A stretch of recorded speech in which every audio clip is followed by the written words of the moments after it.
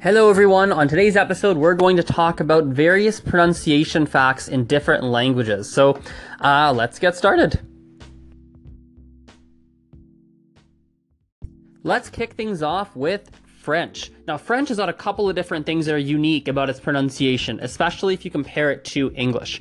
First and foremost, the French R is very different. English, our R sounds something like a R, like in the word rake, or in the word like rap, or in the word like, I don't know, like rim, or whatever, right?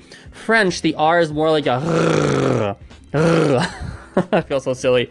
It's basically like you're gargling water. It's the exact same thing.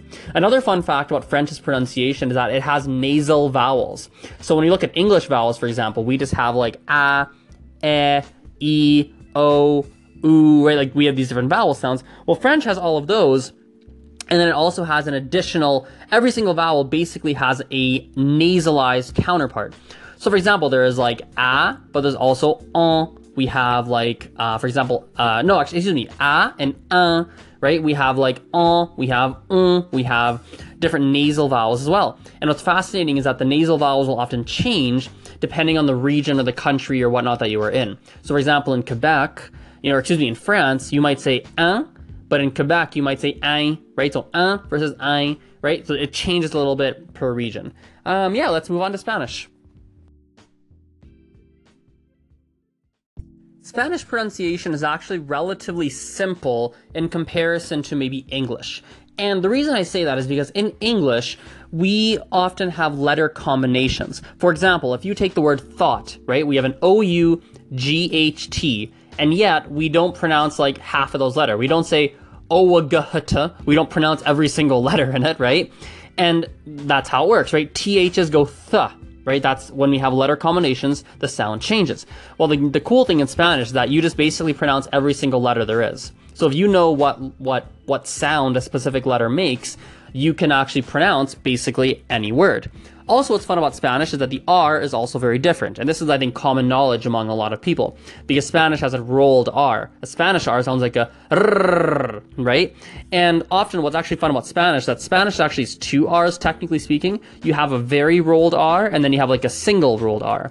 So you have like pero, which we actually have that sound in English. That R exists in some English words. And then we have perro, right? So you roll it a little bit more. So a couple facts about Spanish there. Arabic pronunciation is quite fascinating, and I find that it has quite a variety of different types of sounds. For example, you have like the r sound, as in French, right? Like that French R. You have a r sound like you have in Spanish, like a rolled R. You have some sounds that are unique to Arabic, like you have like the ain, right? Like that sound. I'm not sure if I'm pronouncing that perfectly, but I'm pretty sure it's close, right? I'm pretty sure that's unique to Arabic. I don't know how many languages have that sound. Right, so Arabic's got some interesting things.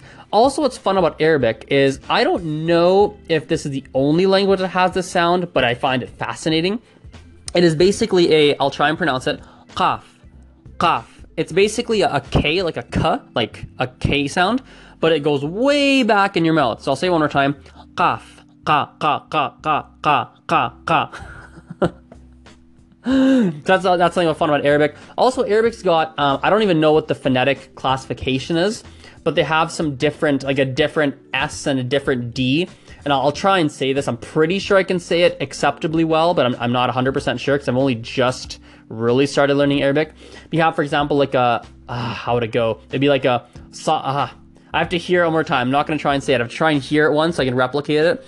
Actually, I think I can do it. I'll try. It'd be like Saad. Saad is basically the letter. Something like that. I think I'm butchering it. But anyway, that's a couple fun facts about Arabic.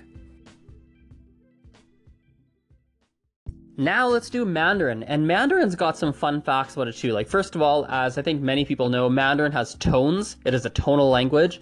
So if you say, for example, the sound ma, right, like M-A, the meaning of ma will change if you say like ma, ma, ma, ma. Like, there's the same sound, but depending on what the tone of your voice does, it'll change the meaning of it. And that's something about how the pronunciation works in that language.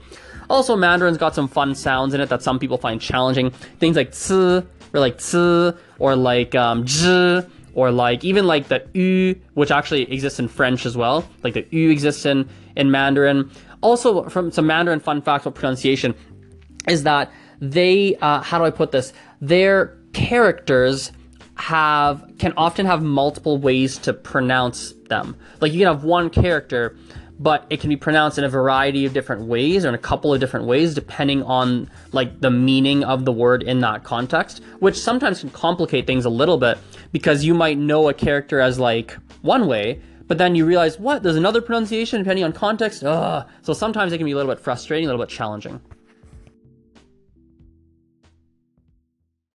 Now let's talk about some Gujarati and I think Hindi as well. Some fun facts about those two, and many Indian languages actually, is when you take the different consonant sounds, okay, every single consonant will often have two versions of it. You'll have an aspirated version and a non-aspirated version. So I'll give you some examples. So for example, you'd have like a ka and then a ka, right? You have a ba and a ba, ga and ga, right? So there's like a one version which is it's called non-aspirated. Basically means you're not breathing any air out of your mouth when you say it.